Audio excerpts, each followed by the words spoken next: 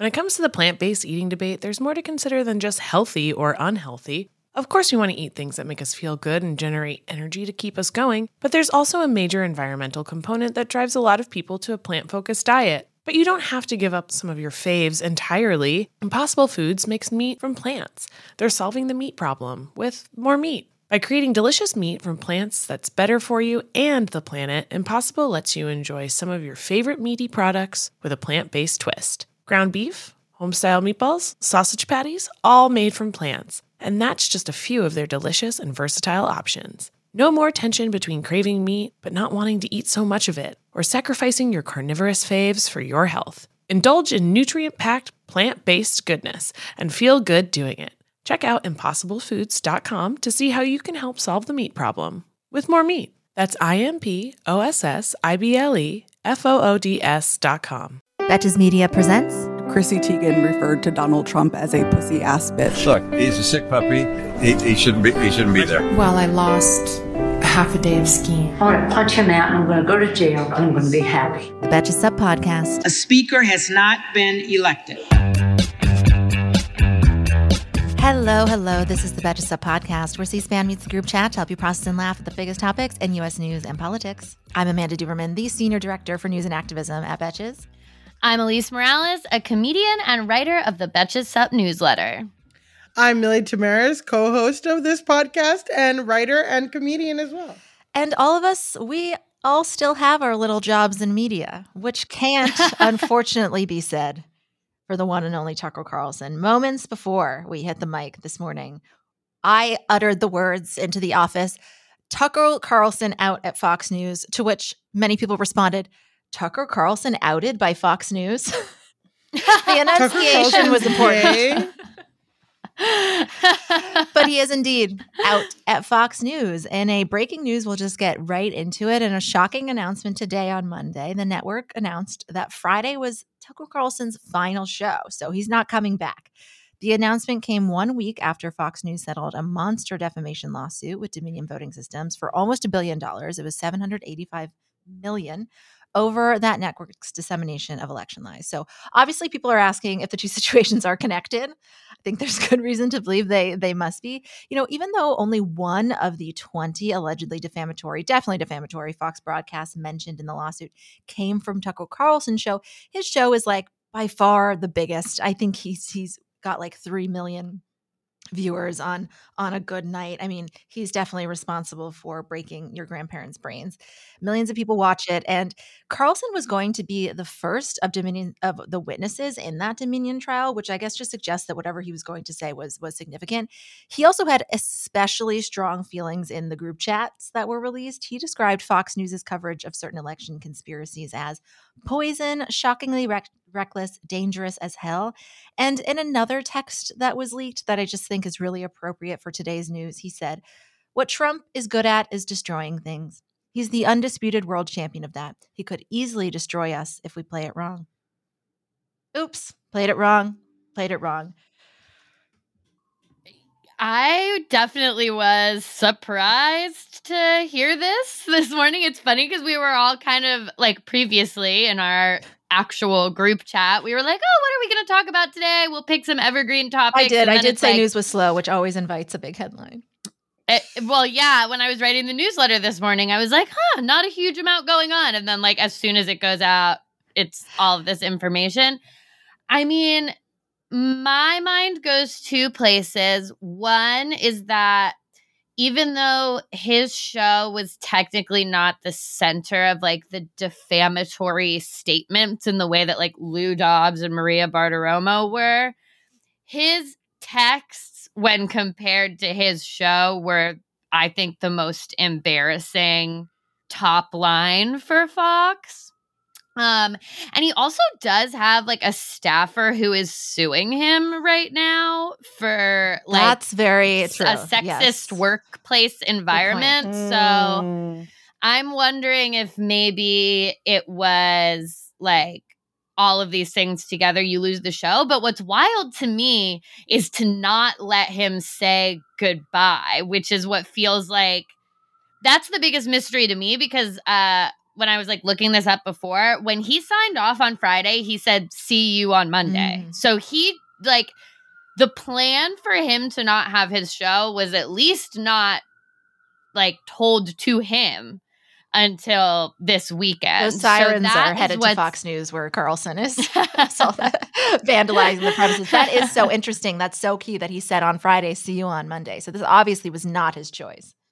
No, that's why it makes me feel like I don't know. I feel like everybody had damning text, and like Tucker Carlson, Sean Hannity, they all have texts that are like damning and saying kind of Fox News is bullshit that's been like outed. So it just makes me feel like that may be a small part of it, but I think it was something way bigger, way more urgent that needed to get, because at the end of the day, Fox settled out of court, so it didn't go to trial. I just feel like it maybe has more to do with the sexist lawsuit or another thing that we don't even know about. That was so scandalous because Fox News, they have a really high tolerance for shitty anchors and shitty employees and bad behavior, and they wait for it to get really, really bad before they do anything. So for it to be this drastic and this swift, it's just like something, I don't know, really bad had to happen, which in the, what does that even mean in the fucking universe of Fox News? Like how, for someone to get for the biggest show to get released. And when we were talking in the group chat too, I was like, to me it's like it's a big deal because it's like Fox News, it's like the biggest show and all that, but like Tucker Carlson replaced, and I couldn't even remember this man's name. It was Bill O'Reilly, but Bill O'Reilly was such a, I feel like, and maybe I'm just having nostalgia, but in a bigger way than Tucker Carlson has been in the past few years, like Bill O'Reilly was that guy in Fox News, like starting controversy, saying all kinds of crazy shit. Literally, Stephen Colbert's career, like the Colbert Report, was based on just a straight satirical version of his show, The O'Reilly Factor.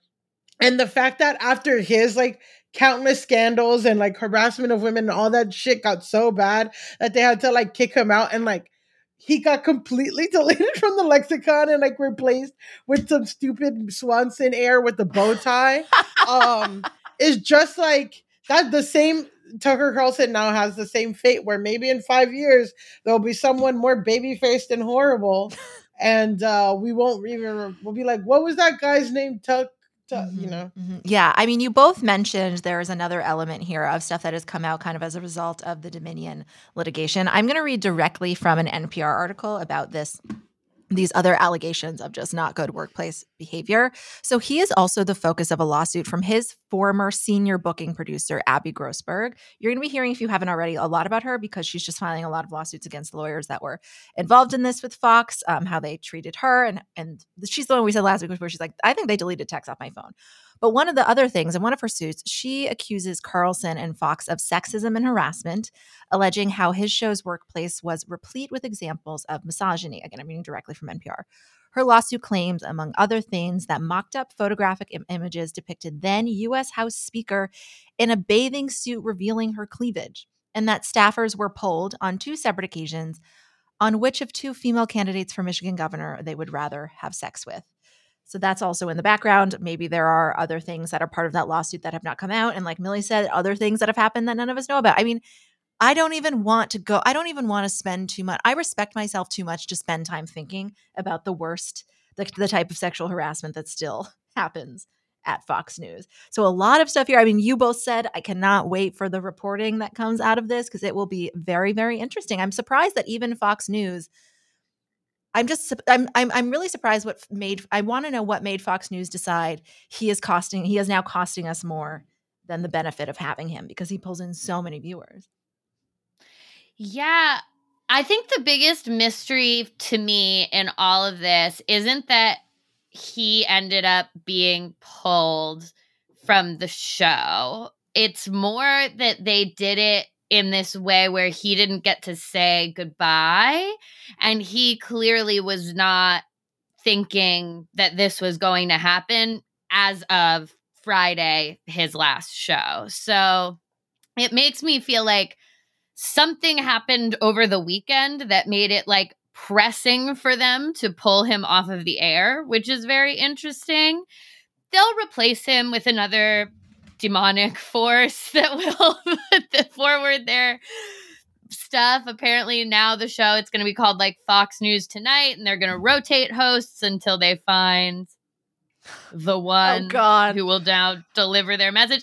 I know it's kind of interesting to be like, ooh, like new demon just dropped. Like we're going to learn about a new, someone else is about to become like a big nefarious figure in our lives. It's like Marvel introducing a new villain.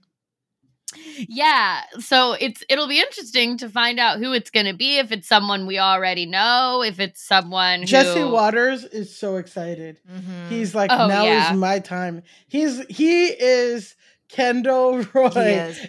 He's listening to Jay-Z's The Takeover on blasting in his car while he's driving to the office on fucking 47th and 6th, whatever that intersection is. Wow, I think you nailed that. That's exactly where it is. Confession, I told you I've toured the Fox News office, and I've been there because I have a friend who's worked there for many years.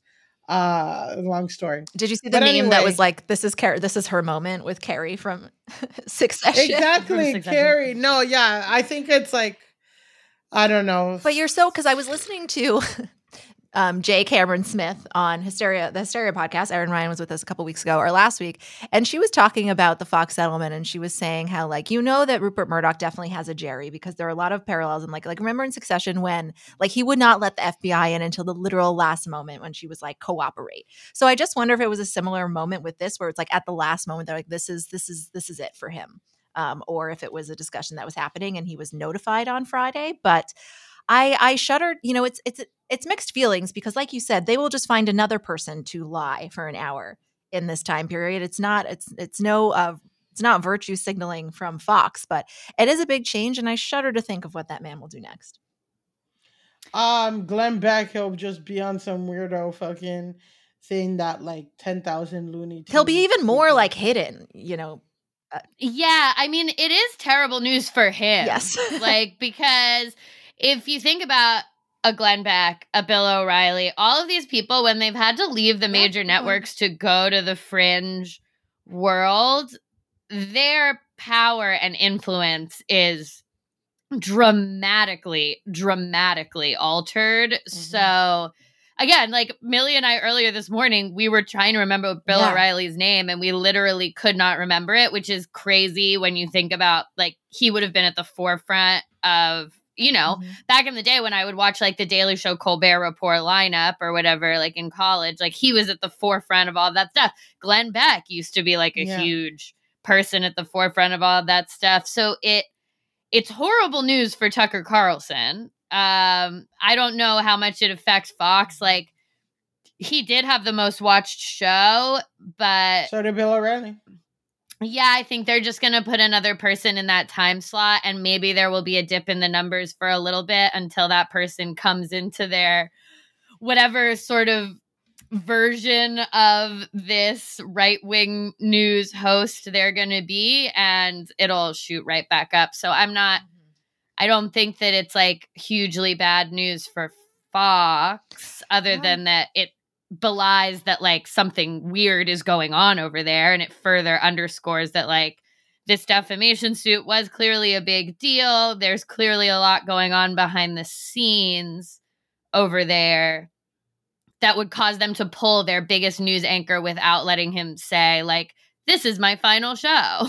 Yeah, as you said, like it is really interesting to think about Bill O'Reilly and some other past people, because for Fox, it's like something they might know is that the talking head is perhaps not as important as the messaging. They know they have a very scared audience that they have, scared into this terrified, racist, trigger-happy corner, and they're going to listen. People can't even not bring their doorbell. Right, exactly. Hello. They're going to listen to whatever figure is there, kind of talking to them, regardless of who that is. What they're for is to be validated and affirmed, and to get to tune in every night to see what they need to be scared of. And Tucker Carlson was pretty good at that. But I think what he's learning now is like, they'll find somebody else who's good at it too. And we'll have to know their name next. Bye, Tucker. Maybe he can start. Bye, Tucker. Literally, this was like moments after it was announced that Tucker Carlson was out at Fox News. Don Lemon is out at CNN for different reasons. I mean, he's annoying. We've talked about why on the show. He posted a statement saying that he was informed by his agent. He's pissed. He doesn't know why he was fired. That's also interesting because, like, Don Lemon did at least, like, he apologized, come out and say something. Well, I mean, I'm not sure he said sorry. Like, what's interesting is, like, we have not heard anything from Tucker. Oh, I'm sorry, personally. You meant today. Yeah, that's what I mean today. Like, Don Lemon was fired and came out and was like, I have been informed that I am fired and I'm pissed off. But we have not heard a peep from Tucker as of the recording. So that's what's also interesting. And I think, again, belies like that something is going on behind the scenes over there, because the Don Lemon firing, we've talked on the podcast, he's made a lot of sexist statements. He's also in trouble for, like, the culture of his show and behavior in the workplace. So, like, it's actually not rocket science to figure out why he was fired. But with Tucker, it is very, like, sudden and strange and interesting that we got a statement from Fox, right? Like, but not a statement from Tucker. Yeah. Do you think Tucker is emailing Hunter Biden to see if he can get him or his son a job? Very likely. I mean, a couple of years ago, there was like an article, and like, I don't know what publisher ran it, but it was saying that like there was a time where Tucker Carlson was like well respected by liberal like journalists and the progressive wing, even though they didn't disagree with him, they like respected his charm and charisma and his talent. That's a lot of fucking people. Yeah, exactly. That'll only get you. That's a lot of. That's Jordan Peterson. Yeah, that's a lot of. I people. I know. People eat their fucking face when they realize they're idiots. I feel like now is a perfect day to revisit the time that Jon Stewart just absolutely destroyed him on when he used to do that show Crossfire, which is probably when he was respected, because he did that show where it was like a debate show. So it was like, it really plays into that like civility centrist idea of like, we're debating. And that's very much like was Tucker's ethos later of like, I'm just asking questions about all this stuff and da-da-da. But Jon Stewart went on Crossfire and actually like shut down Tucker's career for many, many years until he came back like bigger and more terrible than he had ever been before. But maybe because he got humiliated in that way. But yeah, I remember he was like, I always remember the part where Tucker was like, I thought you were supposed to be funny. And Jon Stewart was like, no, I'm not your monkey. I'm not going to dance for you. And then he also was like, I mean, you're a grown man in a bow tie. Like, what are we doing here? And it was just like, ooh. Yeah. And he wrecked him. And that exists in perpetuity on YouTube. And I think today would be a perfect day to revisit it for anyone who has the time. Mm-hmm. And if you want another trip down memory lane, I love seeing Colbert on on the O'Reilly Factor. That was my favorite. It's all part of the same canon. It's all part of the same thing. Well, we will be curiously watching to see what was at play there with that breakup. As far as the weekend's news, it was a decent weekend for Mifepristone, which we'll get to, but a bad weekend for Bed Bath & Beyond. I don't know why. I just felt so moved to talk about Bed Bath & Beyond today. While filing for bankruptcy doesn't necessarily mean a company is ceasing all operations. That does appear to potentially be the case for BB&B. In a statement, the company said, "Thank you to all of our loyal customers. We have made the difficult decision to begin winding down our operations." So there are 360 store lefts, and also they own Bye Bye Baby, so those would have to close too. They got a $240 million loan to sort of stay operational while they figured this out, go through bankruptcy. They're exploring a sale. Somebody could buy them and things stay more or less the same. They could go entirely kind of online. But the narrative around this has been, this is a pretty beloved brand that people had, like, it had a place in the culture, but it does follow places like Toys R Us and Circuit City and stores that had a somewhat specific purpose, but were still quite large, that it seems like big box stores and Amazon have had a hard time. They've had a hard time competing with them. So I didn't really see Bed Bath & Beyond lasting not as long as Dianne Feinstein in the Senate, but a moment for Bed Bath & Beyond. I just feel like so many of us have a memory of fighting with our parents the second day of freshman orientation in a Bed Bath & Beyond. But what do you think happened? Well, I saw a TikTok, I know, which is the most reliable. At least you say you saw a TikTok while the rest of us are like, I read an article or I read an article. Yeah, some child read an article for me. No, there's this whole subsect of TikToks that talks about activist hedge funds, and they make presentations for shareholders to make informed decisions. And basically what this activist hedge fund alleged with Bed Bath & Beyond, which I do think is a cultural issue that we're having, is that the people up top continued to get increases.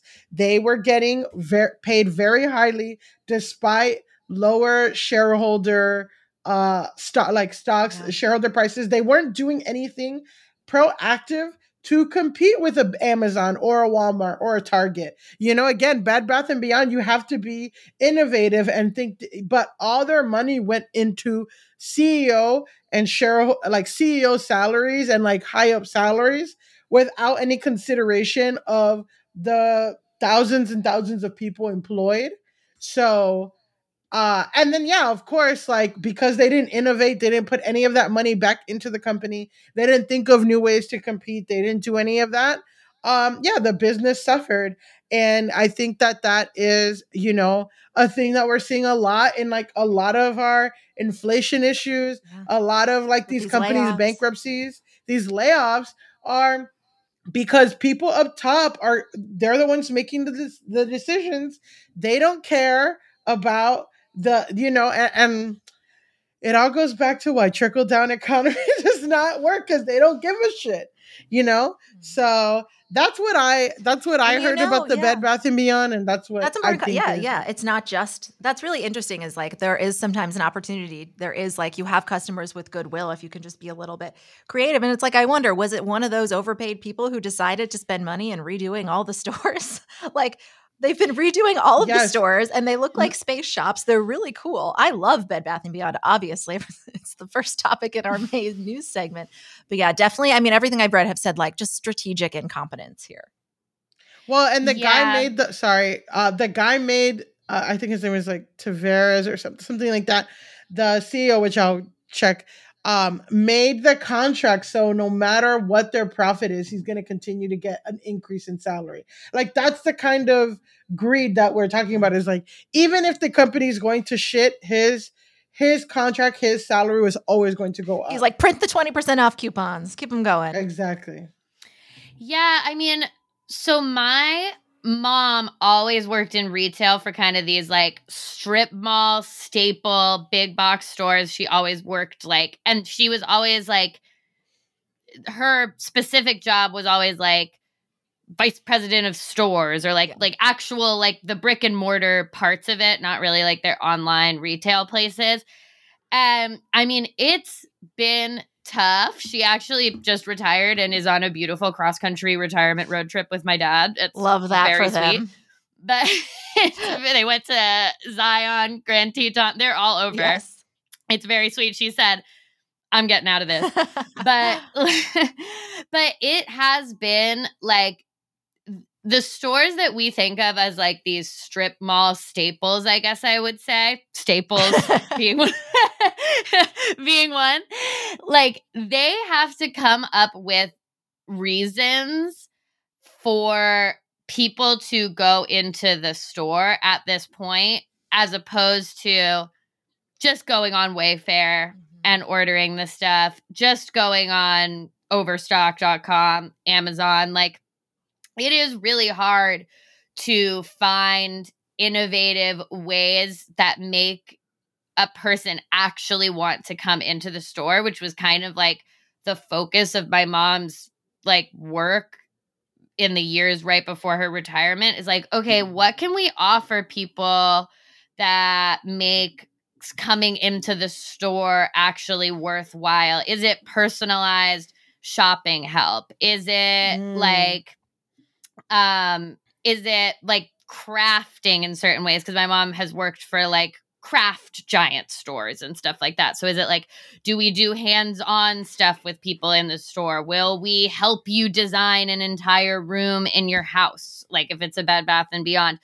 That is the kind of stuff that these places have to be focused on. And if you're actually just focused on squeezing as much like blood from the stone as possible before it gets out, you can't really do that and be dynamic. And is it that we need a smaller store where like we up our online operations, but if you come into the store, we're going to help you pick out all this stuff and you can show us pictures of your room? Like, it's just, it requires a large amount of innovation that I don't think any of these stores were like actually ready to take on, which is why we've seen so many of them just tank in the past like decade or so.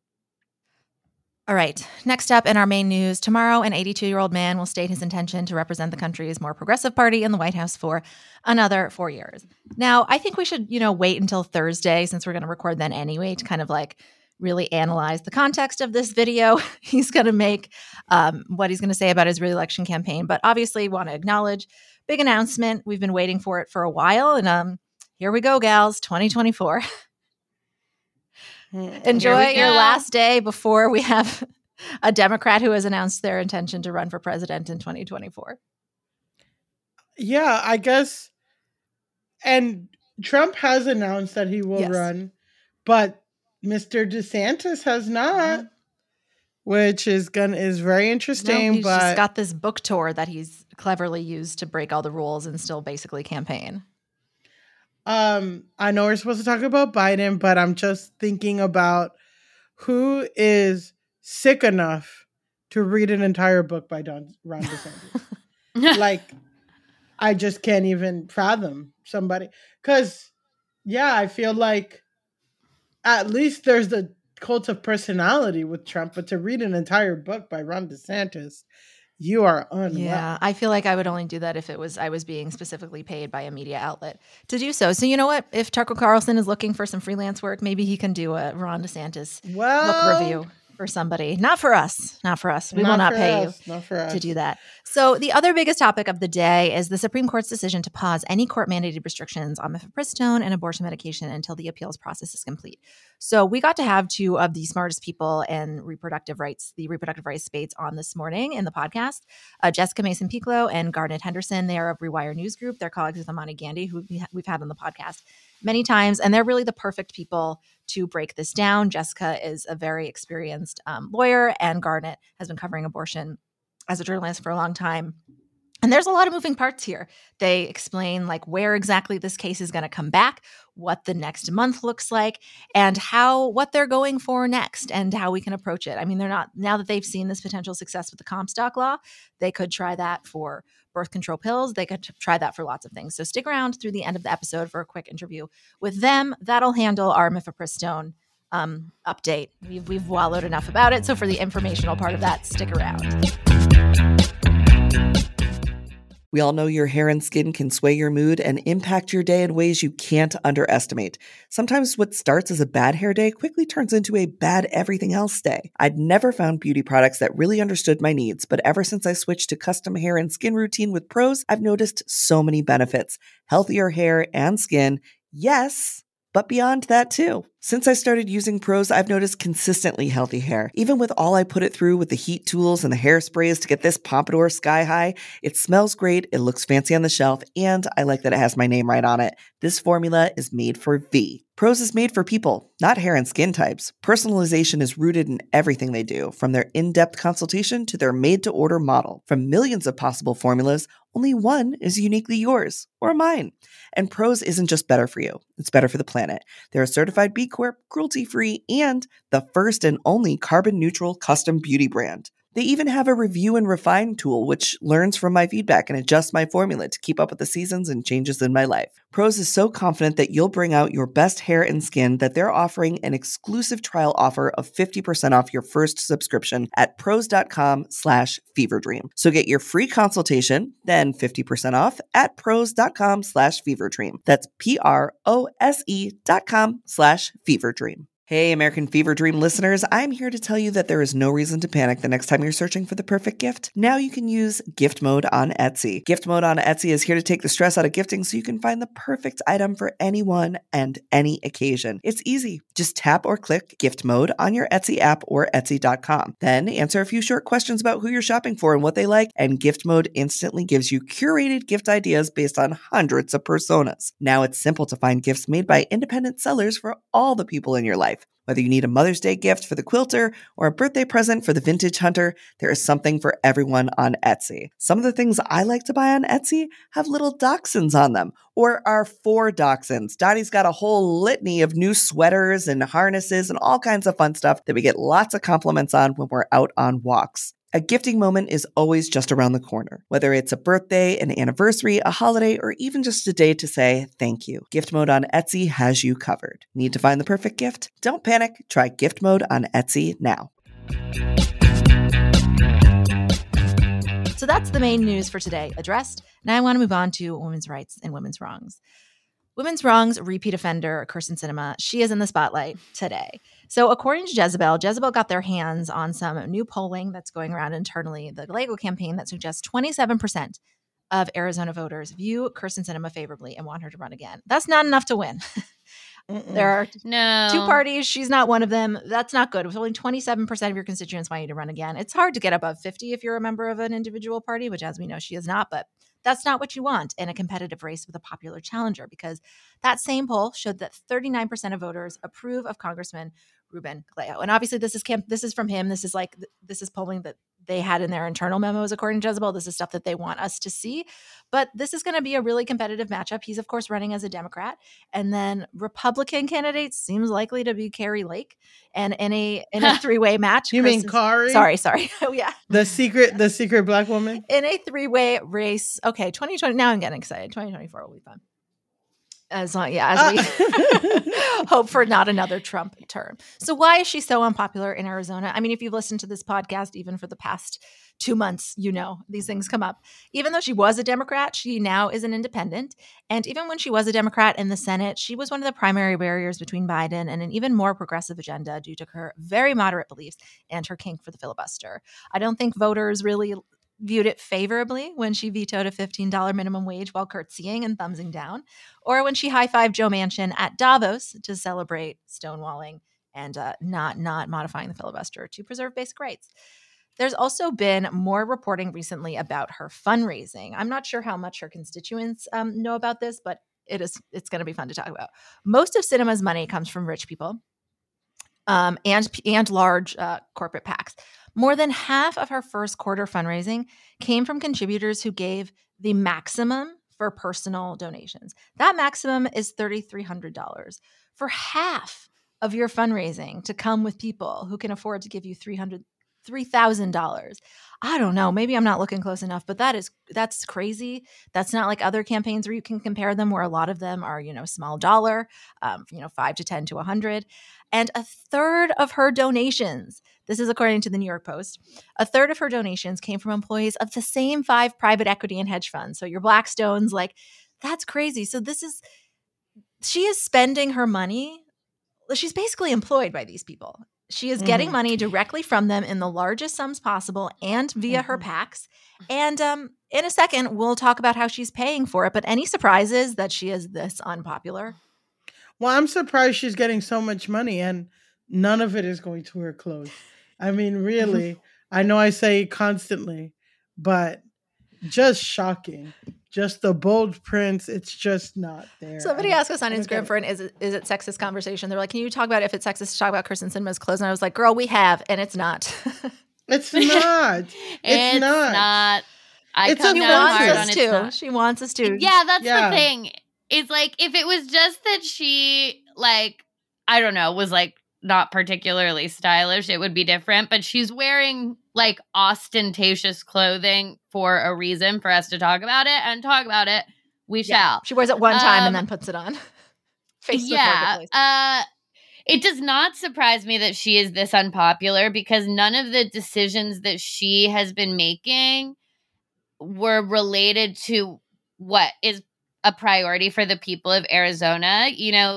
Joe Manchin is extremely annoying, but he does represent interests of West Virginia to a degree. I think that there's probably for coal barons, Yeah. I mean, but yes, Yeah. but that's the That state is where the coal barons live. So it's like I think that with some grassroots activism, you could probably find a lot of like progressive pro-union people in West Virginia. But like, I guess what I'm trying to say is like his ethos is at least somewhat tied to people in his state. Mm-hmm. Kirsten Sinema is like, she's like basically a psyop at this point. Like they got her, she ran as like, I'm this like young bisexual lady with a bunch of turquoise jewelry on. And like, if you vote for me, I'm going to do bisexual lady with turquoise jewelry on stuff.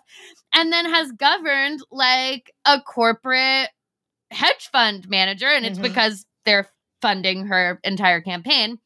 But at a certain point, like, you have betrayed the people who put you in office. They have noticed that you are doing that because she does it in a very ostentatious, I want attention way. She refuses to meet with constituents. That's been a huge thing throughout, is that like average people can't get a meeting with her, though I'm sure if you have $3,300, you probably can get a meeting with her pretty quickly. And now we've got Ruben Gallego, who he is, I was reading the same Jezebel article that this came from. He is getting mostly small dollar donations and he's out fundraised her. So that's fucking huge because, I mean, and it's probably not just people in Arizona. It's people like myself who set up an immediate recurring, like $20 going to Gallego the moment he announced, because I'm like, let's get this lady out of here. But she became an independent specifically because she knew she would lose a Democratic primary. So she's known for a long time that she is not fucking popular. And honestly, I don't even know what her play is at this point, because they did like a bunch of different potential mashups between her, Gallego, and then either like Carrie Lake or another Republican. There's someone else who's maybe going to run, or just like a generic Republican. And she lost every single potential matchup because it's like, you are not working for the people of Arizona. Even a Carrie Lake, who obviously I don't want to be the senator from Arizona, she would be working on behalf of Arizonans who are crazy and think that the election was stolen. Like, she actually has a constituency of people that she afterwards. Yeah. No, like she has a constituent of people that she's working for. I do not want those people to come together and choose the next senator from Arizona. I certainly hope that they do not. But Kirsten Sinema literally is just working for these hedge fund manager people who are donating to her campaign, because the other senator from Arizona, Mark Kelly, is not an obstructionist. He works with people. I don't think he's not the most progressive person in the Senate either, but he also does not purposefully stand in the way of Joe Biden's agenda at every single turn. And he is happily in his seat, I think, for as long as he wants it at this point. The people like him. Yeah. It's just clear that she doesn't care. It's not a concern of hers. Something shifted when she started. It's not about making the most money, because progressive policies and minimum wage is very popular. Ruben Gallego, like, if she did stand up for any of these things, like, she would make. So it is just an alliance and an allegiance to these hedge funds and private equity firms that are paying her. Should we talk about what she gets for it? Yeah, she does not just, because I think a lot of times you hear, okay, they want these donations because they want to keep their job. As you said, Millie, I think that this woman recognizes that she will be given a 6-year term and then her time is up, but that's a real long time. She spends her money like the hedge fund employee she is. So going through some of these expenses, since 2021, Sinema has spent nearly $20,000 worth of campaign donations on wine-related expenses alone. So she's gone to, I didn't put the list of wineries because I didn't recognize them, but if you know a nice winery in the West Coast, she's probably been there. Since 2019, she has billed her campaign $35,000 for stays at luxury resorts. Other egregious expenses paid for in campaign funds include $4,000 for a single day of luxury car services in New York. I don't even know how you do that, girl. How do you spend $4,000 on a car? Like, you got a That's bad literally deal. like What is five that? that's like 5 Escalades. That's a motorcade. Private, Yeah. yeah, for everybody on her team and her husband. You know what I mean? Mhm. Like but it's crazy. Yeah. So how does she even do this? So she is known for making personal trips and then tacking on like a campaign or Senate related meeting so she can expense the entire thing. Most of what I have just said is related to her campaign contributions, which I assume she has much more access to. But since 2020, apparently she's also spent nearly $70,000 in taxpayer funds for jet charters. When she ran the Boston Marathon last year, she spent $8,000 on a hotel room at the Ritz because she's basically just like, all right, I'm going to run the Boston Marathon. Who can I meet so that I can make it a campaign expense or I can make it a Senate expense, you know? And, you know, some people do that at their job. And you know what? Sometimes respect the hustle. But I don't know if this woman were like taking their money and then going behind their backs and approving policy that was going to be bad for corporate interests, fine. But this is clearly the arrangement that they are enjoying right now. Some wealthy Democratic donors have reportedly asked for their money back since she changed her affiliation to be independent. Like, I think a lot of people are literally giving her money so she won't mess with the carried interest tax. But I think, wealthy Democrats have been like, no. This is not what I didn't give money to an independent. But her office is not getting back to them. They're just not answering calls. So this is not a woman who appears to want to be reelected, who appears interested in doing anything it would take, altering her behavior at all. But it's just such a fucking waste. It's like, for as much as we talk about how Dianne Feinstein should step down today, so should this woman. This woman is also holding up Democratic business by just not actually being a functioning member of the party. And thankfully she's up in 2024 and this will be a fun one to watch. But it's just, honestly, sometimes I'm like, you can behave as shamelessly as a man. If you got it in you, you can. Well, I'm also like, in that way, I think it's kind of nice that she's not getting a lot of donations from regular people because if you're spending like fucking money like this, like yeah, fuck it. If it's like hedge fund money and all this stuff and wealthy Democratic donors, it's like, yeah, you put your money. You bet your money on this stupid horse. You should, I don't know. I'm just kind of like, absolutely. Yeah, she's a piece of shit. She doesn't care. She doesn't care about taxpayer dollars. She doesn't care about anybody but herself. Of course, she's gonna spend $8,000 to run a fucking marathon, for a hotel room in a marathon. Like, it's just nice that $8,000 hotel room in crazy. Boston. Also, homegirl just doesn't know how to even get a deal. Like, why are you spending $4,000 on cars and $8,000 on a Boston hotel room? That's literally like Macaulay Culkin in Home Alone 2, like New York, like the Plaza Hotel. Because these. But at least he's in New York. Yeah, in Boston. Sorry, not like $8,000 on a hotel room in Boston. No, that's come egregious. on. You must it must have your own rooftop pool. Like, I just don't get it. Like, you can fucking rent a mansion in Bali for 5 months with that shit. Like, what the fuck is happening? Like, if you're gonna do $8,000 in Massachusetts, like, go to the Cape and go to Martha's Vineyard, the nicest place they've got for a couple days. Absolutely. Boston. Yeah, if I were one of these corporate donors, I would just be like, girl, like, we know we're giving you money for you to enjoy yourself, but at least do not spend my money in Boston. Well, doesn't Clarence Thomas's donor like make him like? Doesn't he go to a vacation in Michigan every year or some stupid shit like that? Like the Adirondacks. He goes on like a yacht around Michigan with Betsy DeVos. The lakes up there are nice, though. I will say Boston is nice. I know like 30% of our listeners are from Boston, so. No, I'm just saying $8,000 for a hotel room. $8,000 for a hotel room anywhere that's not like in Europe. Or like you said, like just like the biggest like villa in Thailand. What are you doing? On. Mm-hmm. Just shows that like money does not buy taste or class. But we know it don't buy class, but it don't buy taste either. Absolutely. I do also feel like this answered one of my questions because I was like, what? I knew that the impetus for her becoming independent was so that she wouldn't have to run in a primary. And I'm like, okay, but you're still going to fucking lose. So like what is the ultimate outcome? And now I'm like, If she becomes an independent, then that means she runs through the whole election cycle. Because if she got ousted in the primary, then no one's donating to her campaign at all for several months. So she's not getting any more of these like quote unquote campaign trips where she's tacking stuff on. So basically she's just extending the life of the time that she's going to be able to do this kind of stuff, because now she doesn't have to get out of the race when she loses the Democratic primary, which she was obviously going to lose. It's so jarring to, I mean, she's a politician who it seems like she just really changed and she misrepresented herself and then she changed and has been just coasting along. I mean, I was going to say it's really fucking frustrating that one of the biggest examples of corruption in the US Senate is a Democrat. And I always have to correct myself. She's not. She chose not to be. No. Yeah, there's no way. She left and good riddance to her.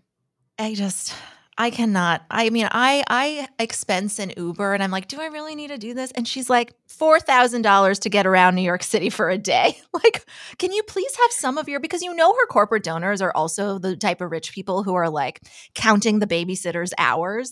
So it's like at the very least, send her a text like, you can find a cheaper room, honey. But she has no will to.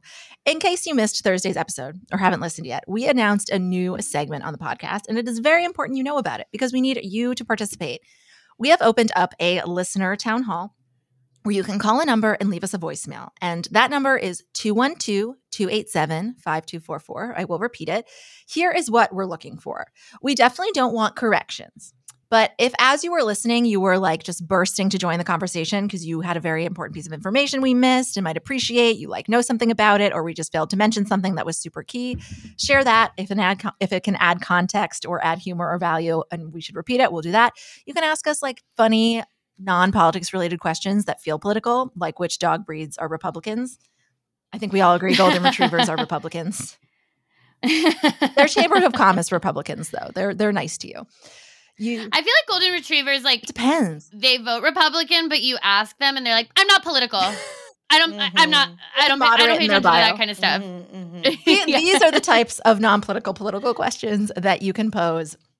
You can also ask us if certain points of view make you a bad feminist, or you can tell us about a terrible local politician in your area and we will roast them for you. These are just, a few examples. As you guys start to call in and we play them, you'll start to see kind of what we're looking for. If you're also hooligans, I know Millie and I love the kind of relationship that those hosts have with their audience.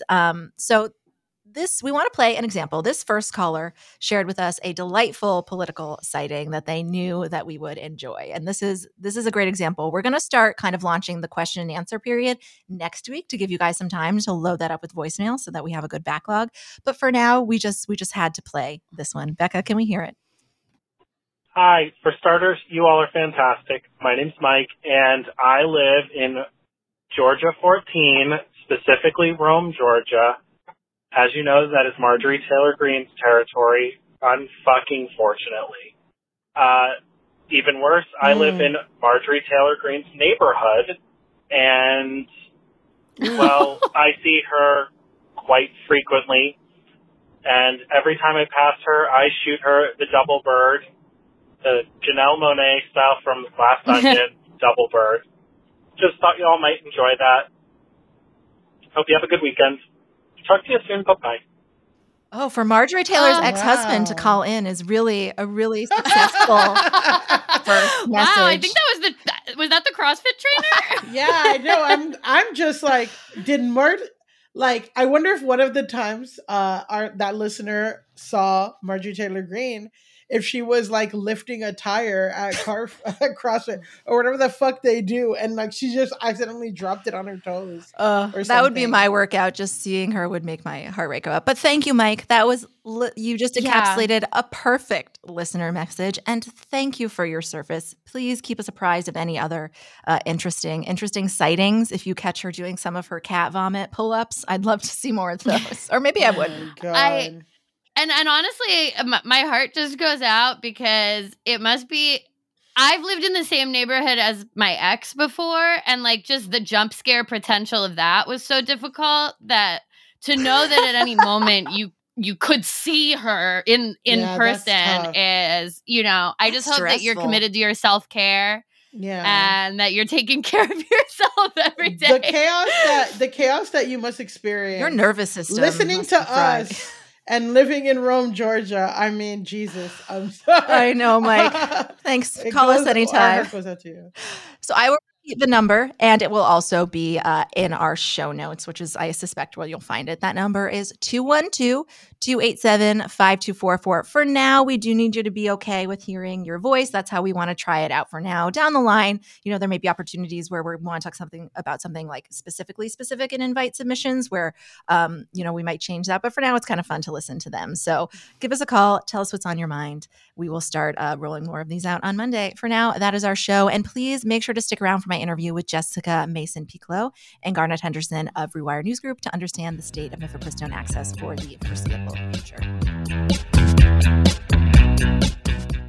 We all dread the what should we have for dinner question. I mean, I know I do. I love a home-cooked meal, but I don't always have the time, energy, or groceries to make it happen. Being able to feast on a delicious meal without the long prep and cook times is what drew me to Home Chef over the other guys.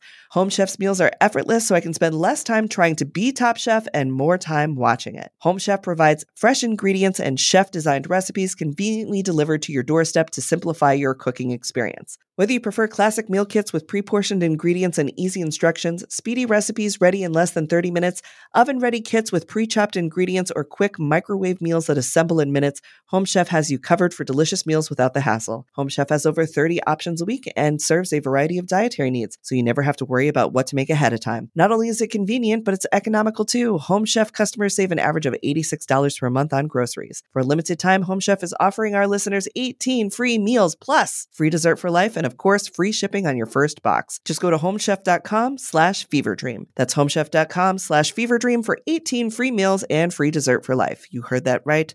Homechef.com/feverdream. Must be an active subscriber to receive free dessert. When it comes to the plant-based eating debate, there's more to consider than just healthy or unhealthy. Of course, we want to eat things that make us feel good and generate energy to keep us going, but there's also a major environmental component that drives a lot of people to a plant-focused diet. But you don't have to give up some of your faves entirely. Impossible Foods makes meat from plants. They're solving the meat problem with more meat. By creating delicious meat from plants that's better for you and the planet, Impossible lets you enjoy some of your favorite meaty products with a plant-based twist. Ground beef, home-style meatballs, sausage patties, all made from plants. And that's just a few of their delicious and versatile options. No more tension between craving meat but not wanting to eat so much of it, or sacrificing your carnivorous faves for your health. Indulge in nutrient-packed, plant-based goodness and feel good doing it. Check out impossiblefoods.com to see how you can help solve the meat problem with more meat. That's IMPOSSIBLEFOODS.com. It's Amanda, and I am back with a super timely guest interview. I am here with Jessica Mason-Piccolo, who is the Senior Vice President and Executive Editor of Rewire News Group. She is also the co-host of the Rewire News Group podcast, Boom Lawyered. I'm also here with Garnet Henderson, who is Rewire News Group's senior multi-platform reporter and a seasoned journalist who has covered abortion for more than a decade. And she also hosts the podcast Access, a podcast about abortion. With those descriptions, I think you know what we're talking about today, and we have two incredible experts. Thank you so much for joining us this morning. Thanks for having us. Big Monday for abortion news. Sure. Yeah. So, I want to start by getting your analysis of Friday's move from the Supreme Court to temporarily pause restrictions on the abortion pill from going into effect. And then I kind of love to talk about your work in general, especially in the past year since Dobbs. We are kind of coming up on that anniversary in a couple of months. So cover a lot of ground here and how Rewire is addressing that. And you two are both kind of keeping up with this on your podcast. So, Jessica, in terms of like a legal analysis, what happened on Friday? Well, the good news is the Supreme Court didn't do what we were all concerned they were going to do and let some, if not all, of lower court's ruling out of Texas take effect. So what happened was the status quo around medication abortion remained. And I think that's one of the points that I really want to make, because I'm seeing a lot of media headlines about, mifepristone broad access is restored. And no, there's no broad access to begin with. We are in the status quo. And I just would also want to say one other thing for listeners really importantly is that The decision that is at the center of this, that the Supreme Court was considering taking up, it's completely lawless. And the idea that it took the court as long as it did to do what it did, I think is a flag and a conversation that we should be having. That case should have just been disposed of immediately, but it wasn't. And so that part is concerning. Yeah, and not only that, but I mean, didn't Alito and at least Alito said, I think we should have, for the time being, just banned the pills. Yeah. And what was that about? What did he say? I mean, both Alito and Thomas dissented in the court's decision and said, frankly, it would have been no big deal to go back to 2016 in terms of where the regulatory process was with mifepristone and the FDA. And I also don't like that some of my colleagues are being a little snarky or upset about this. Like, he took some pot shots at a couple of the justices, which is unprofessional, but not, out of the norm for Sam Alito. And then also spent some time complaining about the shadow docket, which is rich, considering this is the Supreme Court that let Texas's SB 8, the bounty hunty provision, take effect on the shadow docket, a blatantly unconstitutional law that was a de facto overturning of Roe versus Wade, at least in the state of Texas, nearly a full year before the Dobbs decision even. So, I mean, he was mad. Yeah. I mean, but I do believe I remember him saying, women can just let elections decide. And now he doesn't seem, So I think this case has been, a little hard to message and hard for people to understand because it started with this Texas judge and then the Fifth Circuit and now the Supreme Court. So what happens next? Where does this go next? Is it with the Supreme Court? Does it go all the way back down? What are we looking at the next couple of months? What's our timeline and what's next? Sure. Great question. So one of the good things about the order from the Supreme Court last week is that it pauses Judge Kaczmarek's ruling from taking effect up until the point where there's what the court calls a final disposition at the court. So right now, the case will go to the Fifth Circuit Court of Appeals for oral arguments. Those are scheduled for mid-May, I believe May 17th. The court will take its time and issue a ruling, and we would expect, based on that ruling, that the case would that somebody would appeal it up to the Supreme Court again. The Fifth Circuit is wildly conservative. They were issuing bonkers abortion decisions before that was even in vogue. So I expect to see something really nutty to come from the court when they have the opportunity to actually rule. But the good news is that is a window of time that could be months, even longer, potentially, because we're talking about this one Texas case, but there are actually a couple other lawsuits that are out there in federal district court right now around the FDA's power and mifepristone regulations. So it's going to be a little bit of time before the issue gets sorted out in the courts. Again, to the folks who are listening, what that means is that the status quo remains the same. So one of the downsides of all of the litigation and all of the maneuvering by the anti-choice community around abortion access is it creates a lot of confusion. And that is a way to chill people's rights. They don't know if medication abortion, for example, is still legal, where they can get it, what's going on with it. And so that's overwhelming. And so one of the things that you will hear probably Garnet and I both say a lot is it's still legal, it's still safe, it's still available. Yeah. And, that kind of takes me into my next question for you, Garnet. I mean, this stuff is very confusing. It's changing a lot. Sometimes I find the more specific I try to get in explaining it is actually not good for clarity. How do you kind of approach, you're posting this stuff and writing about it and covering it across Rewire's kind of platforms. How do you approach messaging, and how would you suggest people that want to use whatever small platform they have on the internet to make sure clear information is out there? Well, like Jess just said, I think one of the most important things to focus on is that medication abortion is extremely safe. Safer than pregnancy. Much safer than pregnancy. Safer, yeah. Abortion is at least 14 times safer than childbirth. And that, by the way, is using national statistics for maternal mortality. We know that in many states, especially the same states that have already banned abortion, maternal mortality rates are much higher. So abortion is even safer than childbirth in those states. And this is a drug, mifepristone, that has an excellent safety record for 23 years. So I think that's one of the most important things to focus on, is that conservatives are trying to paint this as a dangerous drug, and that is simply not true. There are even studies they cited in this lawsuit that conclude that mifepristone is safe. And also, I try to focus on the availability of medication abortion, because if you really want to have a medication abortion, there are other ways to get it, right? You can order pills online that are shipped from overseas, and that also is safe.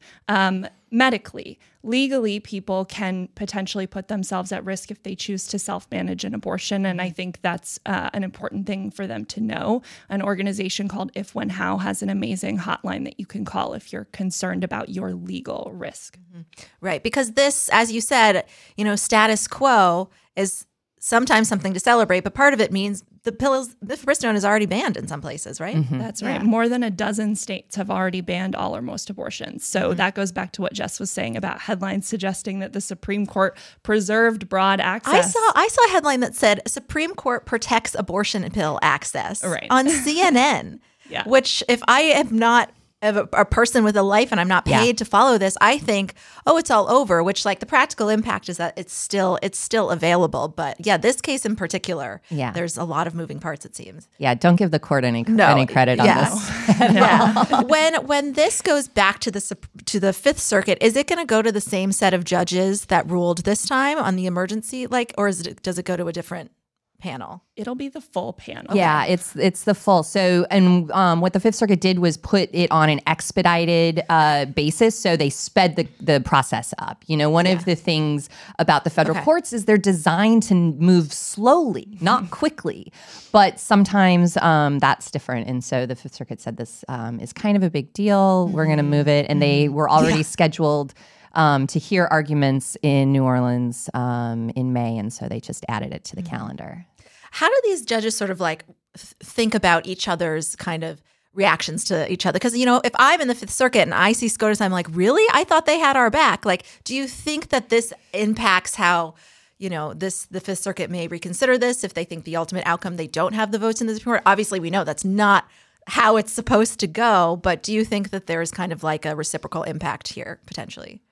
I mean, I think both Judge Kaczmarek, who issued the original opinion, and whatever the judges on the Fifth Circuit are going to do, will write their opinion in a way that is the most enticing for the conservatives on the court to take it up. And so there are a couple really big and meaty legal issues that the parties are fighting over in these cases. And I do think that some of these judges will be considering ways to tee it up. One of the real gold mines for the conservative movement in these cases is the resurrection of a Victorian-era statute called the Comstock Act. And Judge Kaczmarek's opinion around the Comstock Act is positively bonkers. And the Fifth Circuit was like, actually seems okay. So those are one of the areas where I think, we'll see some stuff come through, and look, I know that on Wednesday's order, it was technically considered a 7-2 vote, right? Because we only have 2 noted dissents right now. I would just remind everybody on the court that there is a solid anti-choice majority that, John Roberts, even in the Dobbs decision, while he was like, I would let the 15-week ban out of Mississippi take effect, but I don't think we should go so far as to overturn Roe. I mean, sir, that's the same thing. Right. That is, a difference that makes no sense. So don't give them any credit. Yeah. So, Garnet, they came for abortion. Roe was overturned in the Dobbs decision. Now they're coming for the mechanisms required to complete a medication abortion. What weird legal trickery are they going to confront us with next? What are they up to now? Where are they setting up new cottage industries to try to sue? Tell us what their roadmap looks like next. Well, Jess just mentioned the Comstock Act, and I think that's one of the things that we got to really be keeping an eye on. So the Comstock Act is essentially a zombie law. Yeah. It's a law from 1873 that was chipped away at by various court decisions over the years, but never actually taken off the books. Okay. And And if conservatives are serious about resurrecting Comstock, that has the potential to ban not only abortion, but contraception, health care for LGBTQ people. Because what that law did is it prohibited mailing anything that was considered obscene. So you hear obscene and you think porn, and it did mean porn and erotica, but it also specifically in the text of the law banned mailing anything related to abortion or contraception. And we hear mail and abortion, and we think of abortion pills in the mail. Yeah. But think about that for just a second. Everything in a doctor's office was mailed at some point, right? Every device, every medication used for abortion, and of course contraception, goes through the mail or FedEx, UPS. That also counts under the Comstock Act. So that is something to be incredibly concerned about. Even a mention of Comstock and the fact that Kaczmarek and the Fifth Circuit both cited Comstock in their opinions. I think we're going to hear more about Comstock from the Fifth Circuit when they make their decision in this case. Is that something the legislative branch could be like, okay, let's get rid of this? Okay. It sure is. Yeah, It sure is. Hello, Democrats. Where are you? I Who's mean, going to introduce a Comstock truly. repeal? Doesn't seem like it's serving any legitimate purpose currently other than, No, and it's just it's causing chaos, and it has the potential, based on how conservatives are framing their arguments around it, to reach into states that have affirmatively protected abortion rights and access as well.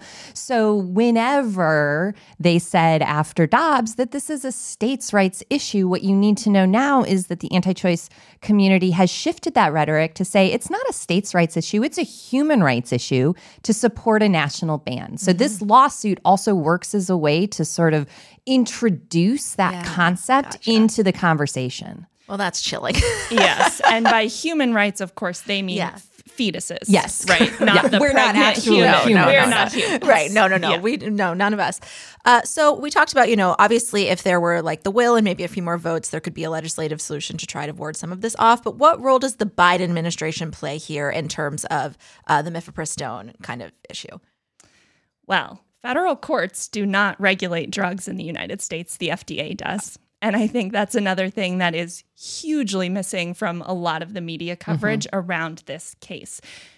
Even if the Fifth Circuit rules that the FDA approval of mifepristone should be reversed, even if the Supreme Court then rules that, the FDA has discretion, meaning it essentially chooses how it enforces the law. So the FDA could legally say, that's nice, thank you for your opinion, right? But we are not going to enforce this decision. So that's a huge thing that the Biden administration can do and should do. Joe Biden promised a whole of government effort. That's what he said to protect abortion access. And that's literally effortless to just say, no. Absolutely. Thanks, but no thanks. And invite Democrats to file a Comstock repeal and absolutely campaign on the fact that Republicans will block that Comstock repeal. Because we know, like, practically speaking, just with the numbers in Congress right now, that's the most realistic possibility.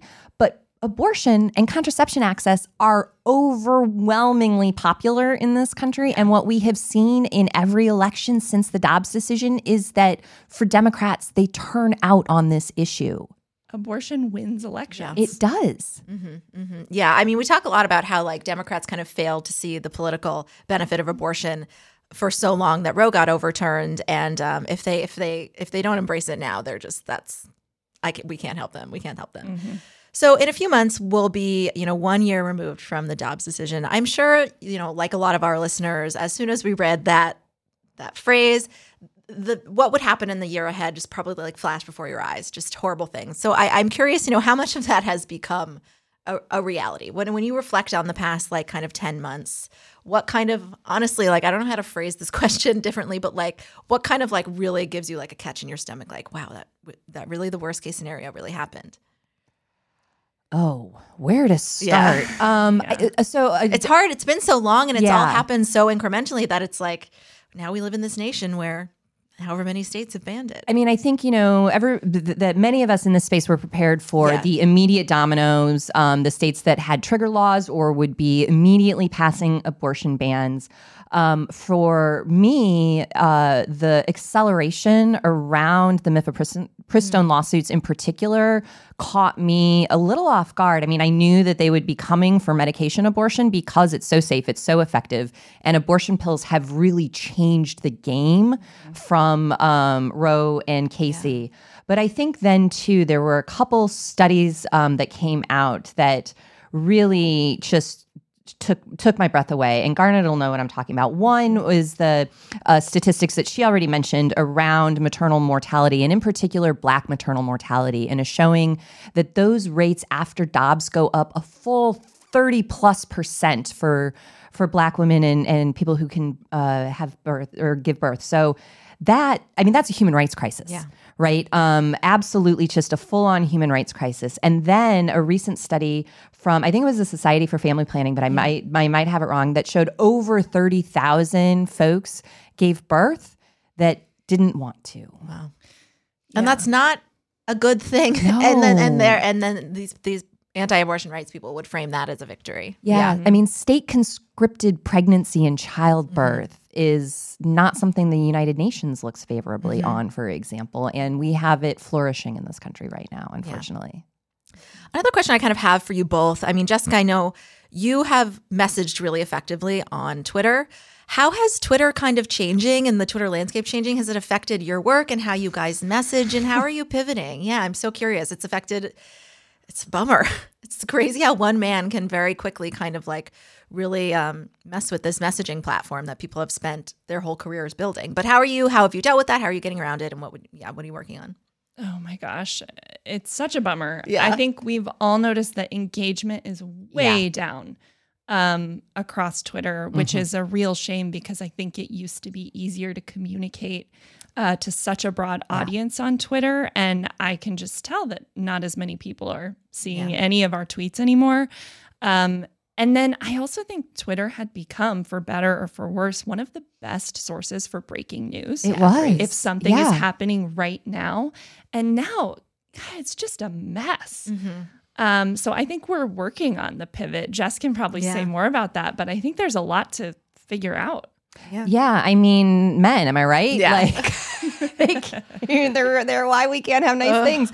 But everything that Garnet said is absolutely true. There was a time when Twitter was perhaps the best RSS newsfeed to exist. And it was a place, I mean, I remember breaking the news of Texas SB 8 taking effect, for example, and on there and not just getting wild engagement that felt good as like a dopamine hit, but actually meeting people in policy positions. I mean, it was the one place where you would have journalists, advocates, policy wonks, politicians all having a conversation. It was the digital town square. A conversation that everybody else could see. Yes, too. And the transparency there, and the whole verification hoorah is just ridiculous, and so. But I think what it is in danger of becoming, and really on the precipice now, is another tool of disinformation for the right. And so much disinformation already exists, particularly around issues of reproductive health care and access, that losing Twitter in that sense, that loss is real. Yeah. And especially, I mean, like you said, we've talked about it a lot to our audience, like in breaking news moments, because it would usually find a way to surface the experts, believe it or not. Like we would see you and your colleague Amani Gandy's tweets in reaction to those things that were happening, because that's what the experts were retweeting. And the blue check did mean something. And I think, there's really something missing there, especially in these big news moments. And like in our experience, like Instagram, you write abortion anywhere. It knows. Yes. I think we all need to just come up with a collective, like, I know I say like a bobo, like not in mixed company, but like it feels too casual for maybe we do like shmishmortion, just changed all of the, but it's especially because we do know that when we are sharing this news, like it really connects. Women especially are are really paying attention. I mean, to stay on Biden for another minute, he's apparently going to announce his reelection campaign kind of tomorrow. I personally remain a little bit disappointed by how much he's like really embraced this issue. What do you want to see from him? Like, what would be a best case scenario of, you know, a really pro-abortion rights platform? Like, what if you were his kind of like, you know, a single, like, I'm a single issue abortion voter, but in, you know, the Democratic direction, what would you tell him to get that voter that he needs to be messaging more? Same thing I mentioned about the FDA, right? FDA can stick with the science and refuse to put in place any new restrictions on mifepristone. Easy. The Biden administration already issued guidance reminding hospitals that they are required by federal law to provide abortions in emergency situations, and they are not coming after the hospitals in the states that are not doing that. Right. So I think getting serious about enforcing that guidance. And similarly, they also issued guidance already to pharmacists, reminding them that, again, it's a violation of federal law to provide people with medications that they need. Yeah. And I think that is something that is going to be hugely important, especially as we see attacks on contraception. The Biden administration has got to do something to clamp down on pharmacist refusals, because that's already been an issue. It's going to be a huge issue. And just to piggyback on that, don't leave all of this work to your vice president, who happens to be a Black woman right now. I really appreciate everything that Vice President Harris has been doing and saying and messaging around this. And I know she's got a rally planned at Howard tomorrow, and will, you know, be continuing to address this issue. And I think that's great. I really, truly do. However, the president of the United States has a bully pulpit that is different. And we are, again, in a human rights crisis. And to not message on that consistently. And I know that'll make people on Twitter mad. Like, I just want vibes. We don't see their tweets anymore. Or do whatever. Something. But the reality is that folks in places like Texas, Louisiana, Mississippi, Democratic voters want to hear from this administration beyond just, I support healthcare. Like, that's great, Joe. Yeah, I also just get so frustrated with the like, oh, but he couldn't do it even if he wanted to. Like, they couldn't pass a Comstock repeal even if he wanted to. I'm always like, he's the president of the United States of America. He's the most powerful person in the world. If he wanted to make something happen, yes, he could. Like, where is him being a little scary? Right. Why not at least publicly say, like, you're the leader of the party, publicly say, and then at least then we can hold Sinema and Manchin accountable for not doing that. Because as we've seen in all the states, Kansas voters are coming out for abortion. So like it really only benefits him. And I'm curious to see, you know, if the people who are advising him are able to get that across, because it can help him win. And we really need to hear more. Like you said, I think in the State of the Union, there was one reference to abortion, and it wasn't a standalone. It was like abortion, healthcare, or something. Like, he loves to also just not actually say the we word can abortion. get somewhere between that and free abortion on demand. Surely there's a... And when you look towards the future of not just the Democratic Party, but really just any of the policies that we hold near and dear, in terms of younger voters, these issues are wildly popular, and not just popular like they like them. Like, this matters, and they understand the connections between access to reproductive health care and your economic viability and the ability to raise families if you want them in safe and clean environments. Like, the younger generation of voters gets the intersections. And that is why conservatives are coming so hard for the tools that they use to organize, like TikTok, or, you know, where they get their information in terms of library and book bans, and even trying to craft some legislation around abortion information on the internet, for example. The conservative movement understands and sees that future very cynically. The Democratic Party so far does not.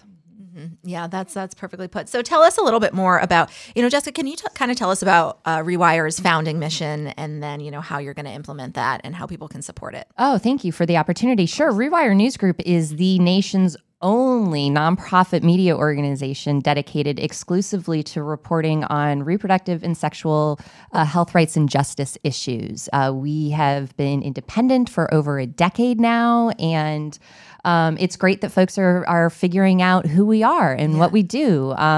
You know, our team is small and mighty, but it rocks, frankly. And we have really always taken the approach that while, abortion is an issue that gets talked about in the courts and state houses, our coverage centers the folks who are most impacted by those bans, and also is a democratizing project in the sense that explaining what is going on in the courts and in state houses is an important part of our mission. It's not enough just to report it out. It's to really get into this is what the decision means for people who live in this particular place. Or, in Garnet's work, like really driving home the stories of how those court cases or how those laws that get implemented impact access and change the practice of medicine, because abortion is healthcare after all. Mm-hmm. Yeah, absolutely. Because a lot of people are able to sit in rooms and talk about like the full process for 45 minutes. But a lot of people just simply need to know, like, is this something that I can get tomorrow if I need it? Thank you both so much for joining us. This was so informative. And I know our listeners are going to be grateful to have had a very sobering expert analysis of what's going on and what's next. And we'll continue to be talking about this and amplify your work as we get close to that anniversary. I don't know why I'm so fixated on a year since, but it's just been such a year. So are we. Yes. Truly. Yeah. Thank you for having us anytime. We really appreciate it. And, folks can go to rewirenewsgroup.com to check out our work. Garnet's podcast Access. Listen to that. Hear the stories of folks who are trying to get care and deliver care. Yeah, subscribe to Access, a podcast about abortion, and Boom Lawyer right now. And that is our show for today. Until the end of democracy, I'm Amanda Duberman, and this is the Betches Sup Podcast. The Betches Sup Podcast is produced by Amanda Duberman, Sean Kilby, Jorge Morales-Pico, and Rebecca Sausmacat. Editing by Rebecca Sausmacat. Social media by Amanda Duberman and Bridget Swartz. Be sure to follow at Betches_Sup on Instagram, Twitter, and TikTok. And send us your emails at suppod@betches.com. Betches.